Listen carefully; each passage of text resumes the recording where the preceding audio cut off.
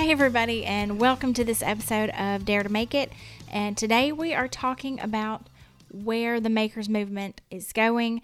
It's been around for a long time. It's constantly growing. So we just wanted to have a conversation about what it may look like in the future and all the things that are kind of going on right now. So with me as always is my co-host. Yeah. And husband, Clay. That's right. Okay, so we want to, kind of get into where we think the movement is headed. Yeah. And, we were having a conversation before. So when we do these episodes, we kind of do a little bit of prep.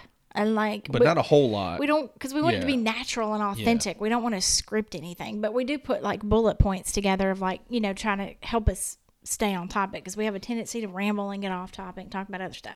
He asked me what I thought about it. I was like, I don't know. I don't know where it's going. and I looked at Aney and I go, so you've never had a thought about this whole maker thing and how big it is and how it's grown and where it might be going in the future? And she goes, well, no. I mean, she's in her world, man.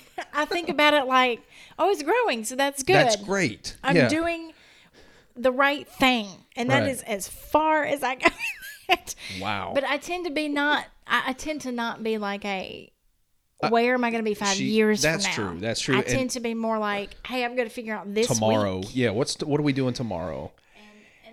And I'm a dreamer. I'm a little bit of I think about those bigger things, and how it's affecting stuff. But it kind of goes along with my work too. My work requires that I think kind of that way. Yeah. So it's just kind of made me think that way. Well, I mean, it would be beneficial for me to think that way because I'm just now getting into as I'm doing Pyrocrafters full time and I'm learning all these small business lessons. Yeah. Okay, I need to start creating quarterly goals and plans of how I'm going to hit those goals, and then yearly goals. And I'm getting there. I'm working my way toward those steps, but I think it's good that we have different perspectives because our listeners are going to be different too. Yeah, absolutely.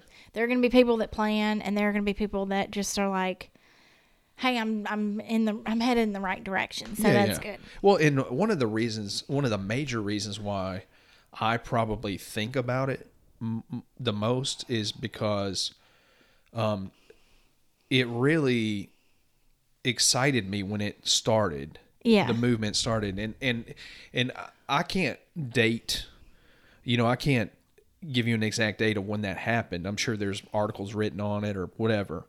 Yeah. And nobody can really pinpoint it, you know what I mean? Because then it gets into the deeper philosophical. What is making? Is this a maker thing? Is it not? So to avoid all of that, well, let's just say roughly, the last several years, makers have popped on the scene in this whole making movement. So the excitement of that has got me questioning where it's going, but also the opportunities. So as a maker myself, I'm also like, hey man, what if, if I can get ahead of the game, because some of the people that I really follow and watch closely are people like Elon Musk and people hear about him a lot because he's, Tesla and SpaceX and stuff. But I'm looking at all the other things he's doing too. Cause Tesla's talking about, they've been very secretive about it, but they're talking about redesigning the home HVAC system, which would really turn the market up on its head, right? Because of the traditional. Because it hasn't been redesigned in forever, decades, probably. So he's talking about taking some of the technology that they actually put into the Tesla for the heat pump system for their own heating cooling for the car. Yeah. Because it's terribly efficient for obvious reasons. Yeah. And making it available for the home HVAC. So they're actually looking into that. I think his big goal.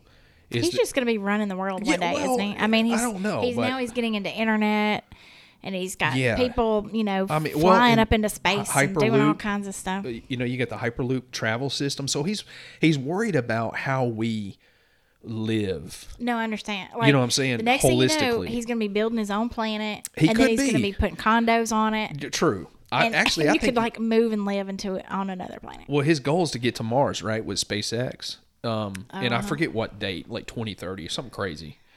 But I think he's going to take over Mars, man. I think he will be like the president of Mars. Oh, okay.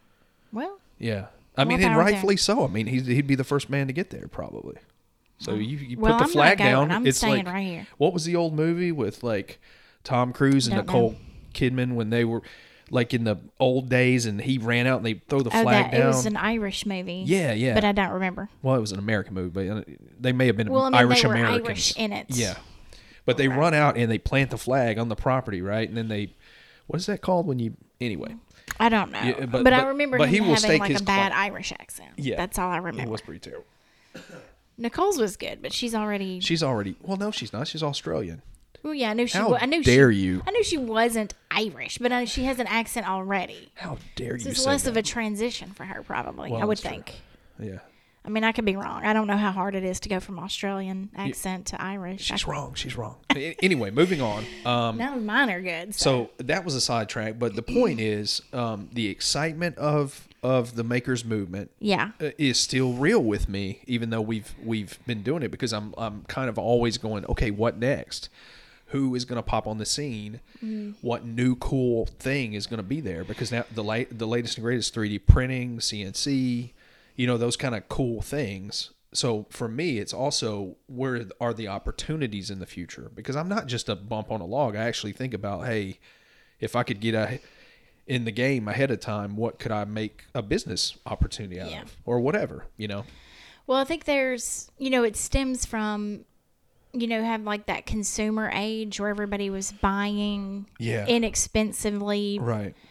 Made and stuff it's cheap, and you can buy everything so cheaply, but it's also low quality. So then it stems to like people wanting to make their own things, and then they're like, oh, I can turn this into a business. And so then you see other people doing it, you're like, oh, I can do that. Right. I can make that into a business.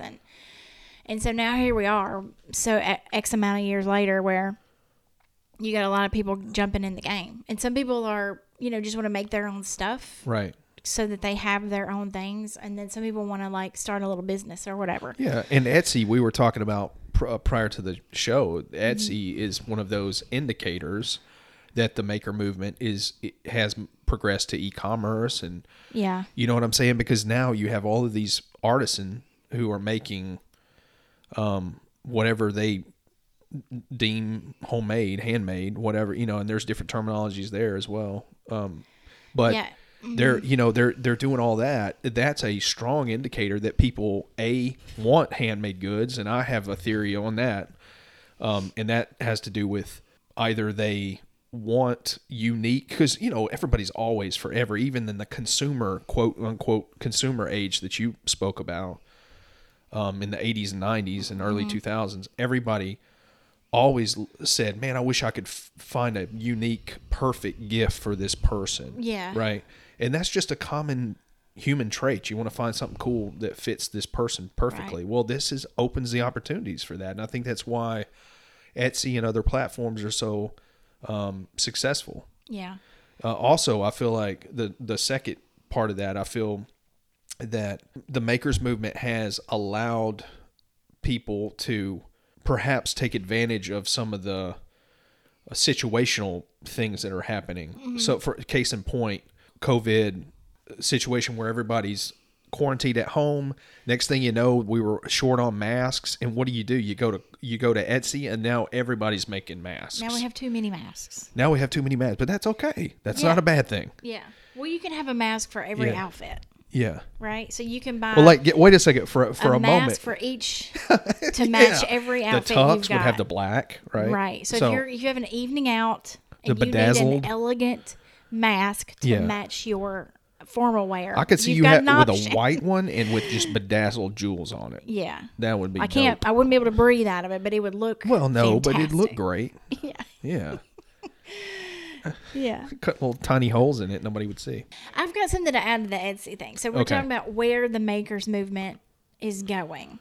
And the whole, I might be getting too into the weeds with it, but maybe it's another episode for another time, talking about whether you should be on Etsy or whether you should have your own website or whatever. Because I know a lot of makers, struggle with that question. Where do I sell my stuff, right? Yeah. But to me, Etsy, because I've been on Etsy, I had my Etsy shop for a while, and it's very attractive because you've got like millions and millions of people already in there shopping, looking for stuff, and it's free to set up. It's easy to set up. You can just load your pictures and your descriptions, and bam, you've got a store online. Yeah. It's a very low risk way to set up your stuff, so it's very attractive for people that don't have website experience, et cetera, et cetera. I hear a but. Yeah, I hear a but coming. There's a couple of things going on, and you guys, listeners, correct me if I'm wrong, hop on over to our social and comment, add. First, it's really saturated. It's really overly saturated with so much stuff, and I think it's becoming saturated with people that aren't necessarily making their things. Do you know what I'm saying? Like I don't know, because I peruse it occasionally for certain items, but I see so many things being made at such a mass production rate that when you're searching for things, I think there's no way a human is making these things unless they have some sort of manufacturer set up. And so which if you've got your own little manufacturing thing set up and you're doing your thing, there's nothing wrong with that. Right, but it makes that's me the question. Like, is there somebody marketing things and selling it as they are a handmade item, but they're not hand making it? That's the question. I'm not saying, like, if you know how to like streamline and manufacture your handmade stuff at a crazy rate, that's great. But what I'm getting into is like overseas sellers that are selling things that have the appearance of being handmade that aren't. So like I'm starting to question like the credibility and validity of some of the products on there. Sure. Because when it first got started, it was all just like, people making stuff out of their houses and like out of their garages, and they started these little small businesses. And now I see things on there that I'm like, that they didn't make that. That wasn't made. But that's a valid argument and a valid conversation. But then it goes to what we alluded to as that philosophically, that's where discussing Etsy and these different platforms and the inherent vultures that end up coming in and kind of ruining platforms. Right, because my point is it kind of waters down the maker movement, the base and the foundation and the point of what a maker's movement is. That's a valid point. And maybe in talking about where it's going, maybe that's a valid concern. Maybe it's not just good things where it's going. Maybe it's bad things. Maybe it's like, hey, Etsy, if you let anybody and everybody, because you have to determine, but again, it goes back to philosophically, you have to determine what is a maker then, and an artisan.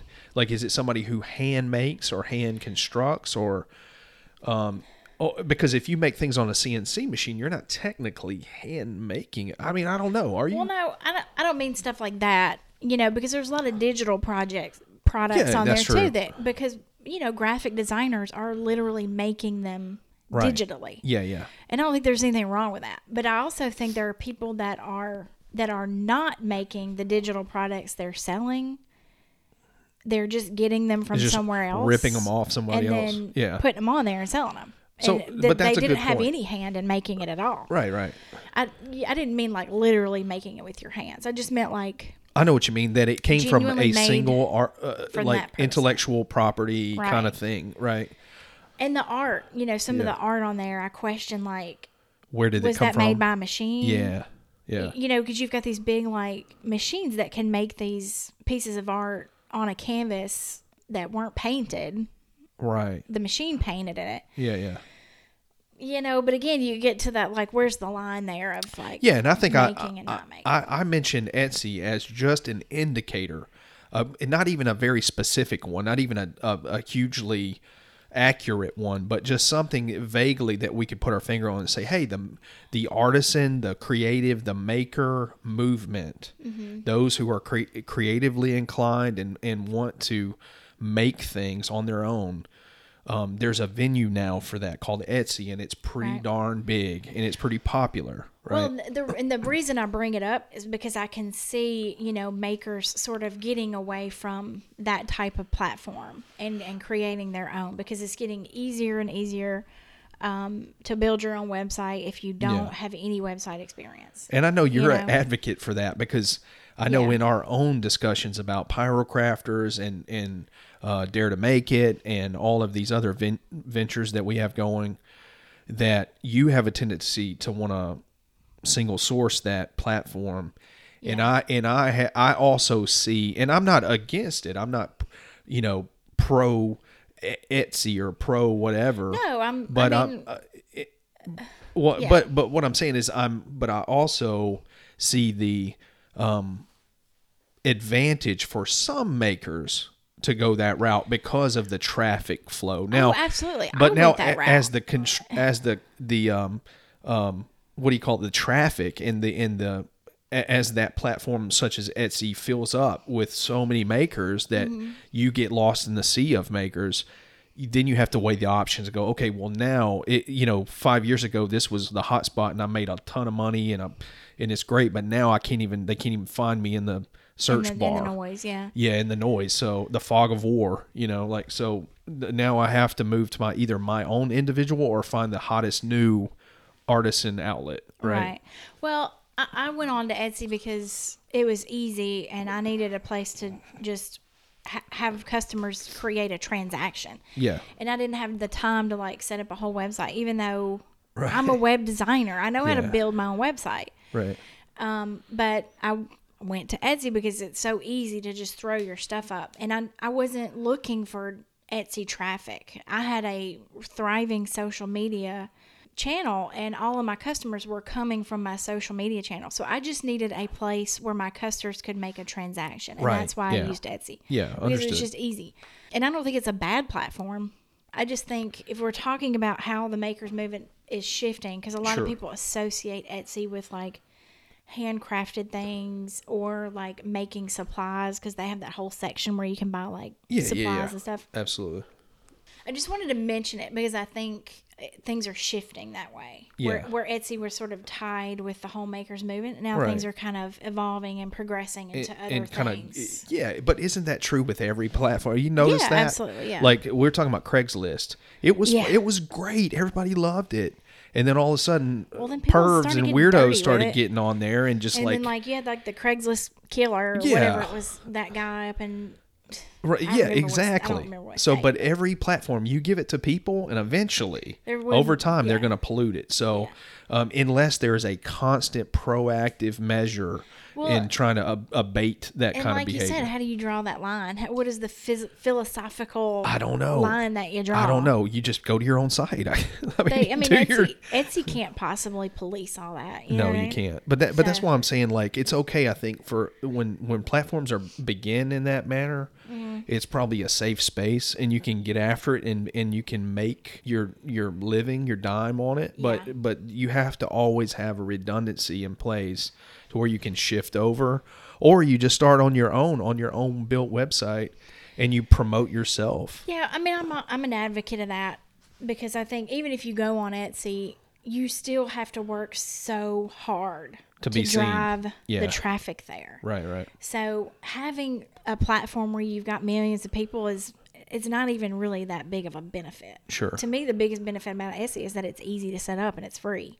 And I have to just So- follow your advice on this because I have no idea about setting up for Etsy or anything. I just loosely know that it's a community of makers and artisans and is it artisans or artisan?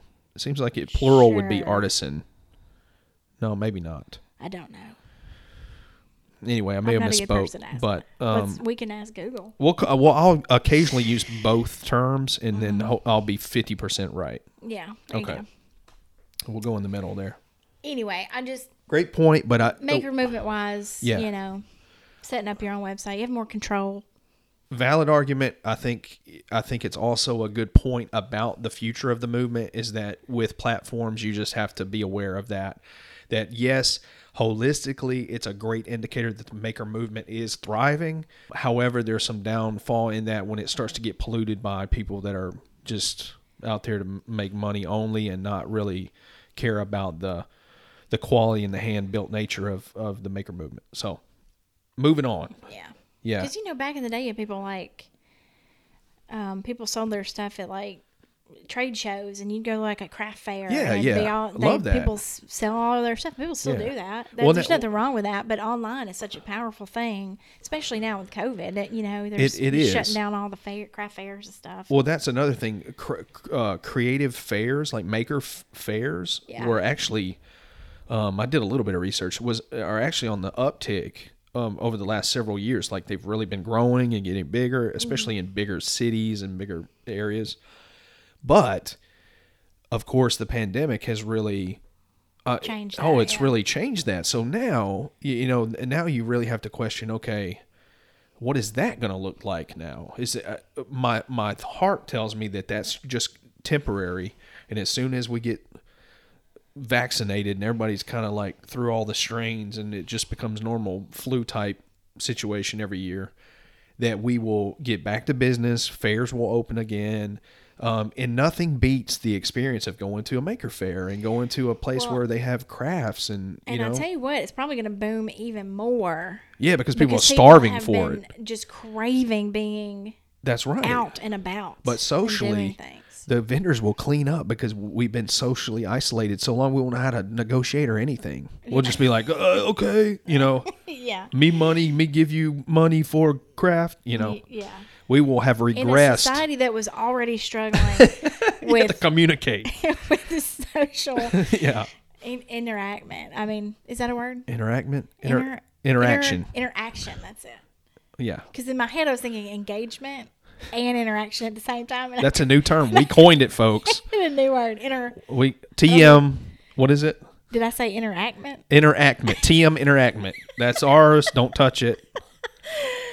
It reminds me of the Office episode where, God, who was it? Will Arnett. He's a job interview. TM said documents. TM's, yeah. Color code. TM. Yeah. Did you just trademark that?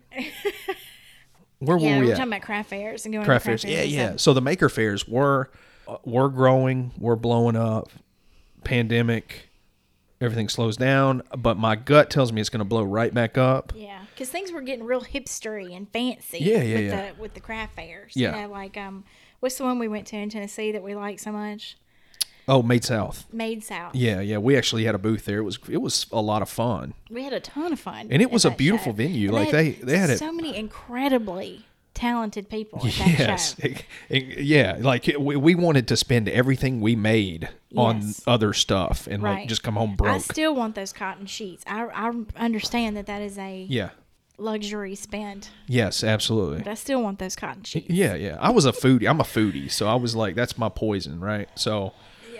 That and bourbon. So I was like, bourbon and food. Let's just find, and it was in no short supply there. Yeah. We could probably have a whole episode talking to makers and talking with makers about how when you go to your own show to promote your products, you spend all your money on other people's stuff. Yeah. That's really what, and we didn't expect to make a windfall anyway. It was our first out of state kind of fair. It's not even a fair. It's it's just an event. Yeah. A maker event. Mm-hmm. And they have a great thing going on. Made South does. Yeah, and they've been keeping it up through the pandemic. Who's they've been the doing founder? like online. Chris Thomas or Thompson? Gosh. I think know it's Thomas. It's Chris something. I think it's Chris remember. Thomas, but he has a podcast and he also does one on bourbon. I think that I really think is cool. Because. Mm-hmm. I don't know, bourbon's a big deal now. Yeah. And I didn't like it at first, but man, years ago I started getting into it and I'm like, man, this is I'm okay with this. The podcast or the bourbon? The bourbon. Oh, okay. I'm not a heavy drinker. I mean, we hardly ever partake, but occasionally we do. But the occasional cocktail is pretty good. Yeah. Yeah. Yeah, it was getting kind of fancy and hipstery or bougie or whatever kind of thing going on. Kind of word you want to label it with, but we really enjoyed it. We had a lot of fun, but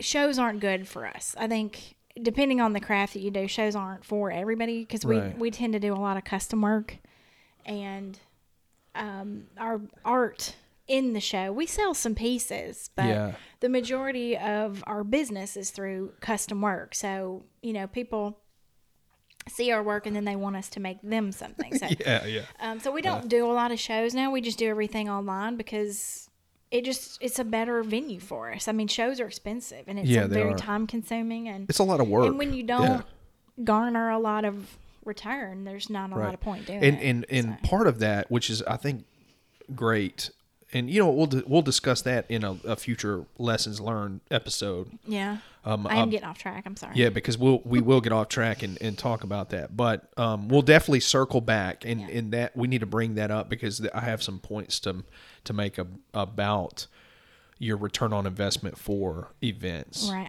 I warned everybody in the beginning that we do tend to get off track. Yeah, we do. So it's all good. Where were we? Well, we were talking about maker fairs and how we think that's going to blow back up. The other huge area that I'm convinced that it's going to blow up. I told Aney before the episode, as we were just kind of not recapping, but just kind of running through the talking points, is that in terms of 3D printing, CNC, CAD, all these kind of like STEM driven.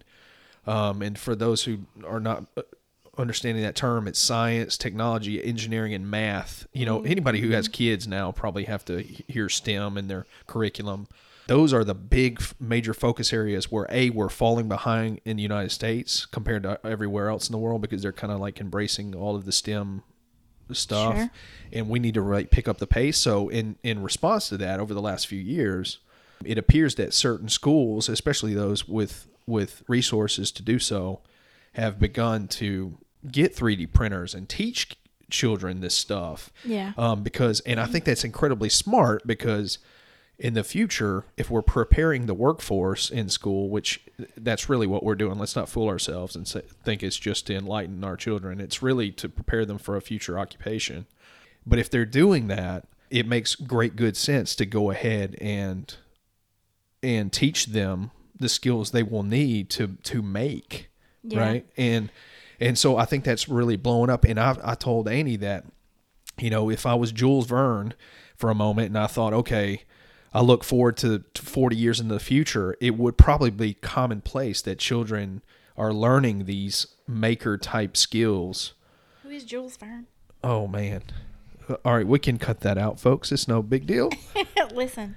He must be an author. Author from the 1800s who kind of foresaw moon landings and all of this. He was a dreamer. He thought about space and stuff like that. So very famous, extremely famous. Like you would have to live on an island not to know who Jules Verne is. Well, we all know. Well, we don't all know. I'm going to tell the listeners now. I don't I don't keep up with stuff. I just don't. I don't read the news. I respect that. I do. I respect that you were like, no. If it didn't happen on this property, it didn't happen. Right. I don't know much about celebrities, although I have heard about the Hilaria Baldwin situation that happened in the last couple of days. She just went there, man. But I don't keep up with a lot of that stuff, so I don't know who that is. Yeah. I know I've heard the name before, but I don't remember what that person is. I assume was it a man, Jules Verne? Yes. Okay. What he did, I don't remember. Right. A lot of times you can, somebody will mention a name, and but I've heard it, but I don't remember. He was a sci-fi guy, so, I mean, of course I was being ridiculous when I was saying that everybody should know who he is. I'm just saying. I'm just being Clay. I probably should. It's fine. I know who Shakespeare is, and I know that's who the good big enough. ones are. There you go. That's fine. You're good. Shakespeare, got it. Check. John Grisham, all the important ones. Oh, my gosh. Oh, wow. We have a lot to talk about off there. Actually, I do read a lot of biographies, but they're mostly people that are alive right now. Yeah. So going back, I don't even know if I finished our original thought, but the thought was Jules Verne and the thought, if I could foresee in the future, I feel like 40 or 50 years from now that would be absolutely commonplace in every school that they teach. They have either creative or innovation labs because the world is pushing innovation so hard. That I could see that they might have a creative lab or an innovation lab in every school. That to me, that would not blow my mind at all. No, I think, robotics, we've had this conversation many times how important creativity is and how it has been minimized in the schools because the curriculum is shifting more toward stuff like, math and English and science and all those kinds of things. I mean, I get it. I'm not saying there's anything wrong with that. We've minimized the importance of creativity and and those sort of things in schools because they're trying to make more time for the other things. Yeah, yeah. And it's such an important part of who we are as people. We talked about this in like the second episode or something like that. Right, yeah. Why we as beings love to make things and create things. And we know we need to teach our children how to be creative. It is a skill that is, you Right. know, you have it when you're a kid. You know, kids will just create whatever without thinking a second thought about it, whether they know how to do it or not. They just sit down and do it, right? Yeah. And then we sort of lose that as we grow up. And then That's true. we tell Yeah. ourselves, well, I can't do that and I can't do this and why even bother trying? Right. But we need to keep that in our kids as long as we can, because no matter what field you go into, you're going to have to employ some creativity at some point. What you said about STEM, I wanted to clarify, that doesn't mean that it is void of creativity. It is, in fact, probably driven by creativity. Yes, However, like innovation right, and all of that. However, you need to embrace that type of thinking. So I believe like critical thinking was a huge thing in curriculum for us. At my work for many years of the past years, but I think it's also kind of a veiled attempt at saying be creative. Yeah. It's like teaching, you know, like in the military, they teach you operational art and operational science, you know, the science and the art, and there's operational planning and operational art, and they can coexist. And the art is what what typically doesn't get embraced. It's always the science part. It's always the nuts and bolts that gets embraced, and less of the, hey, let's explore here, right? Because typically in certain areas, depending on what you work in, creativity is a little scary and a little risky, right?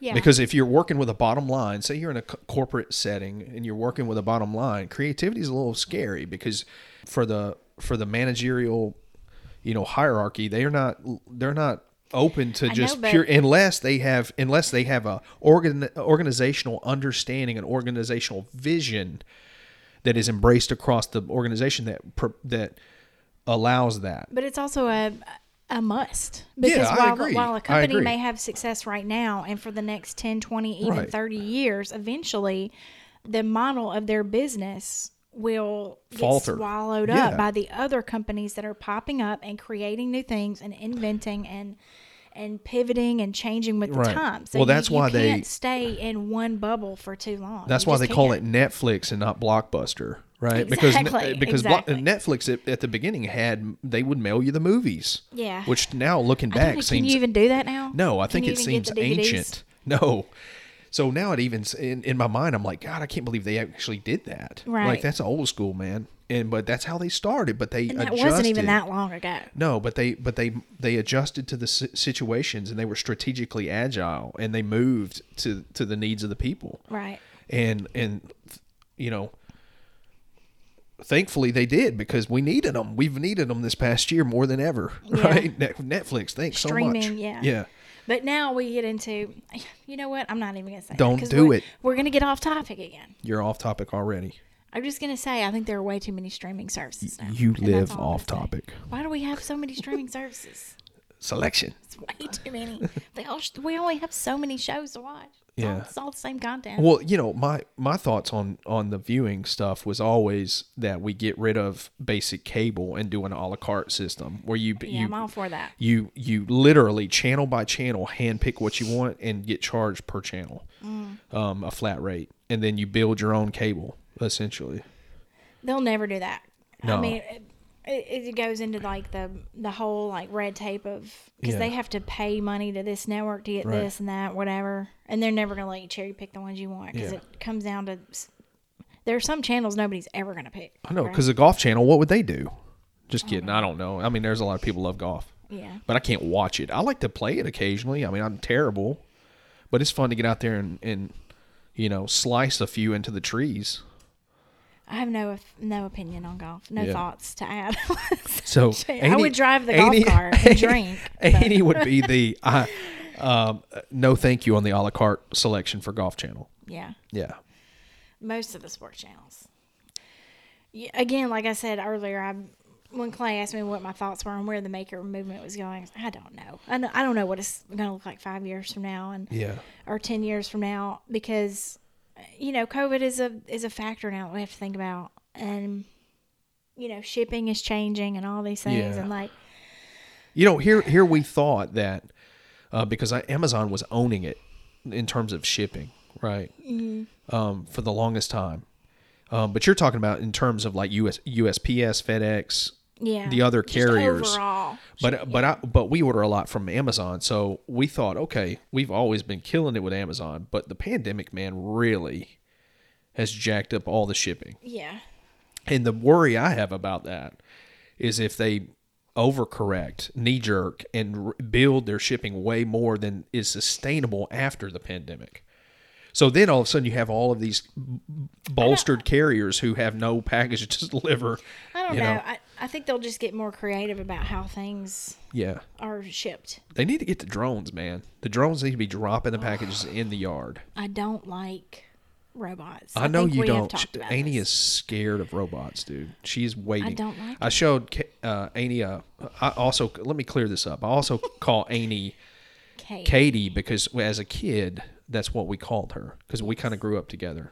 And my name is Aney Catherine. Aney Catherine. So. We used to call her Katie. So I know her as Katie, but we also call her Aney on the air. So, But anyway, back to what I was saying. Aney and I were discussing. We're always talking about the robot thing, and she's deeply concerned AI is going to take over the world. It will. It's not a question. She says it's inevitable. It may not be in our lifetime, but it will definitely happen. Okay, so anyway, so that she believes it's definitely going to happen, and they're going to push the limits. They can't help themselves. How smart can we make them until it is too late? That's true, and that's what Elon Musk is concerned about because that's why he's doing Neuralink, which is also another. Oh my God, are you serious? He's concerned about it? I was joking, but you're being serious. I'm being right serious. He actually created a company called Neuralink, and they've studied inserting like probes into the brain, like these little. Anyway, it's hard to explain, but. Please just don't tell me. But no, he's doing that so we can fuse AI with people so that people have the control. That's not better. I know it's not better. It's scary, right? I just don't tell me anymore. I don't want anything put in my brain. I know you showed me that dancing robot the other day. Oh, dude, that was classic. Twist and turn like a real person. Boston Dynamics video showing the latest one of their latest. I mean, they're constantly cranking out robots to take the world over, but. My goodness. But yeah, I showed Aney and she just got so frightened. You know what? I think the important thing is just to keep ourselves as least important as possible, and then they won't care about us. That's true. But what robot would care about what we're doing? We won't do that. Nobody's ever going to care about what we're doing. Well, maybe. I mean, that sounded harsh. Hopefully people listen to this podcast, but I'm just saying. Like in general, if we just maintain a low enough profile. Just don't move. Everybody just don't move when the robots come by. Don't care about what we're doing. Yeah. We'll be fine. Everything's fine. Man. I'm fine. Everything's okay. You know what? We should actually record all of our conversations because what's gold is what happens off this mic. Yeah. I mean, it's stuff that people are like, man, she is crazy. You talking about off mic or on mic? Off mic. Well, on mic too, but mostly off mic. Like, they'd be like, man, she's something else. Yeah. Robots taking over the world. Good stuff. Yeah. I'm not the only one that thinks that. That's not weird. That's true. I'm concerned about AI, though. Anyway, we got way off course here, but... I don't know. That's a maker's thing. People are making all that. Well, they're making robots and everything, right? Yeah. But to circle back, my big rocks in terms of what the future looks like for the making movement is education. An expanse in education, bigger and newer and different platforms for e-commerce like Etsy, but maybe a new flavor, a new thing. Yeah. And then just that focus on the STEM topic areas are going to be greatly increased as technology needs continue to grow. Mm-hmm. And I think that's my 2 cents, and we'll see. In 40 years, we'll know if Jules Verne was right. That's right. And we have the innovation lab in every school. I think we should. I think we should give children the opportunity to create and innovate. Heck yeah, I love it. I love that. That's what creates change, and that's what moves us forward. Yeah, I totally agree. I love it. You have to exercise that part of your brain in order to get better at it. I mean, and something has to change with school. I don't want to get on a sidebar here about school, but the way it's taught, we have to infuse some sort of excitement, if you will, into the curriculum. Yeah. Well, the whole thing needs to change. And opportunities, Our education system, that's been a topic of discussion for decades. Well, especially in our household, because I'm working curriculum and stuff, so I'm always talking about the best, way to kind of move forward. And every educator has those kind of thoughts. So, well, that's all I have. That's all I've got, folks. Yeah. So, Enlightenment by Aney and Clay. Right. Today. I think we did good. I think we stayed on topic. No, not much, but it's okay. Pretty, maybe 70% of the time. I think 70 maybe, yeah. And hopefully if we got off topic too much, it was at least entertaining. Hopefully so. All right, folks, thanks for joining us today. That was our review of where are we going in the Makers Movement, what's happening in the future and what we foresee. Again, we appreciate all of the listens out there. And if you want to share what you think about the future of the Makers Movement, please leave it in the comments section. Yeah, hop on over to our social media. We're on Instagram, Facebook, YouTube, all the places. So hop on over to your favorite one and leave us some comments. Let us know what you think. Yep. And don't forget to dare to make it. That's right. That was good. I like that. I know. Keep it, clip it, put it in the end of every one. Okay. Love it. All right. Thanks for listening, everybody. We appreciate it. All right. Bye, guys.